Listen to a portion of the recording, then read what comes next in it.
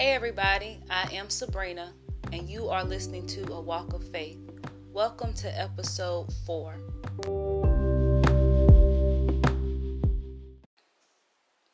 So this episode is called God is Enough. And this is a revelation that I have received recently, and it is kind of getting deep down in me now. I know this probably sounds like, oh, well, of course, that's a no-brainer. God is enough. But I'm finding out that we often throw around sayings like cliches. God is enough. He made a way out of no way. Things like that. We can say those things, but then they don't really take root, or we don't fully believe them to the power and to the faith that it actually could present in our lives. And so this revelation is still, I'm still going through it. It's still working on me and all that. But when you get revelations and they get deep down in you, it is very much a transformation. It for me, I'm just speaking personally, it grows your faith and it just changes your perspective. For me, when I have begun to get this revelation, or to let it seep down in me and really stand on it, a lot of things that in the past have seemed like mountains to me are starting to take the form of molehills. And I just am starting to see God in such a much bigger way, like it's such a greater way. And in the term of God Almighty, El Shaddai, all that is becoming so the word I can't, it's not even easy to put in a word form, but it's such an explosion for me spiritually, that God is enough. Meaning, we cannot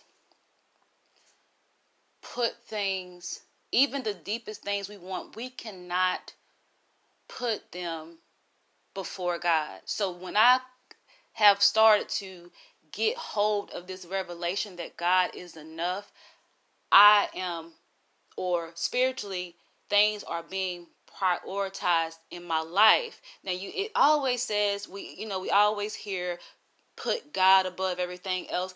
And I think people who have the true heart, of things of God, they are striving to do this. But then when God kind of starts showing you that, you might have the desire, but you still haven't put it in the proper place where you really put God above anything that you want, any desires that you have. It is not easy. And when we have other things going on in life, other things that we want, distractions and things like that, sometimes we unknowingly put things above Him.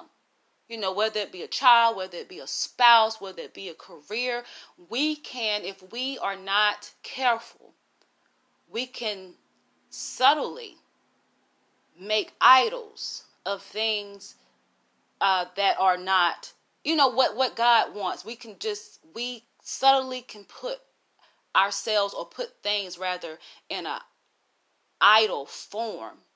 And that's where I'm finding that things kind of go in disarray. And we have to be, and I'm saying it from personal experience. I'm not saying it in any type of form that will condemn anyone or whatever, but we just really got to make sure we are intentional about spending that one-on-one time with God. Because if we get so busy or so distracted, we can easily take Him out of first place. And I have asked God to forgive me for that. And I sincerely, mean it, because I have allowed that to happen. I have allowed idols to come in and take my focus off of where it should be. And He has had to shake my life to bring me to this point where I had to, of course, repent of it and reorder my spiritual life and reorder where He should be. And He had to bring me to a point where things that were occupying my time, those things I don't really have. Those things that will occupy my mind space, so to speak. I don't have those things now. And really, I know the stripping and the shaking of it is to help me to reorganize or reprioritize him as the real head of my life.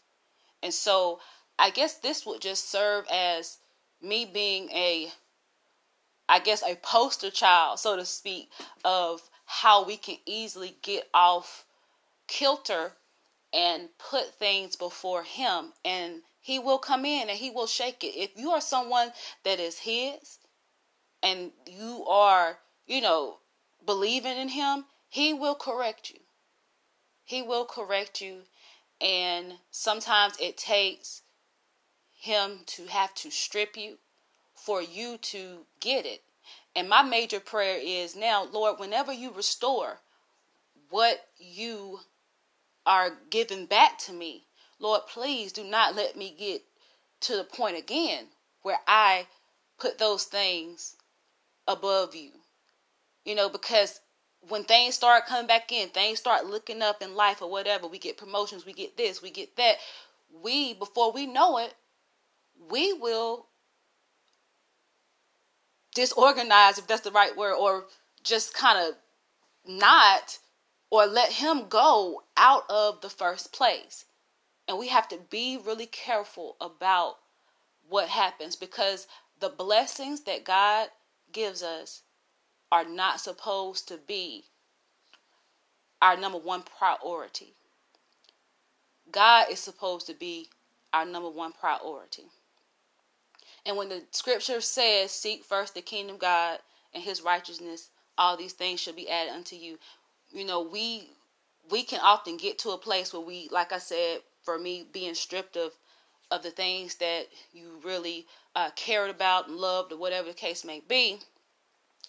And we'll humble ourselves and we'll, put him first again. But then when he brings things back, or when he blesses us again, we can go ahead and just kind of go through the same thing again. And sometimes, we'll take ourselves through the same lesson over and over and over again. And so my major prayer has been, Lord, again, please, this time do not let me lose focus here. And I do not believe, I think I get it now better than I ever have. And I just pray that it remains that way.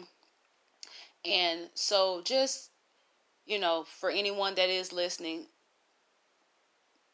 make your best effort and ask God to search your heart and to show you, is there anything that is in your heart that is in the place that he should be?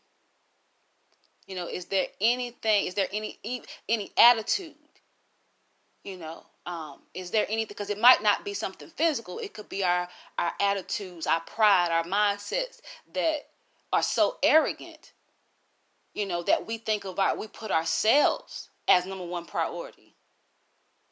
Are we being prideful? Are we being arrogant and hard-hearted and all that, where it's messing up our relationship with him? Is it causing us to not seek after him because we're so self-assured in who we believe that we are? Those things are traps as well that can take you, down in the things of the spirit. And so,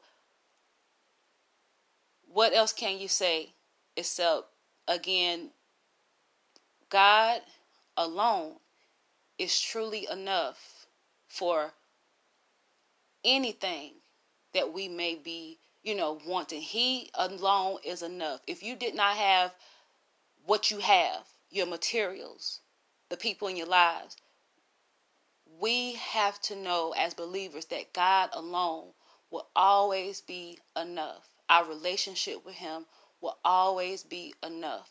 Whether we have a mansion or whether we have a shack, we are supposed to still be content with God alone. And that's kind of probably hard, because if you are used to certain things and then you have to downgrade, however form that takes, that's a hard thing. But we cannot let that take away from the importance of our relationship with God. And we got to know that, yeah, God is enough, or God alone is enough. But we have to remember that he is a good God and that he wants to give us good gifts. And we have to start thinking like that he wants to give us good things. So we don't have to be in a place where we feel like, it's just okay to not have. That's not the type of God we serve. He's not a God where, he doesn't want you to have. But we have to make sure or do our best that our heart is not so distracted with his gifts and his blessings over him. So, ladies and gentlemen, that's just my little word for today. With that being said, what more can I say? And I'm out of here.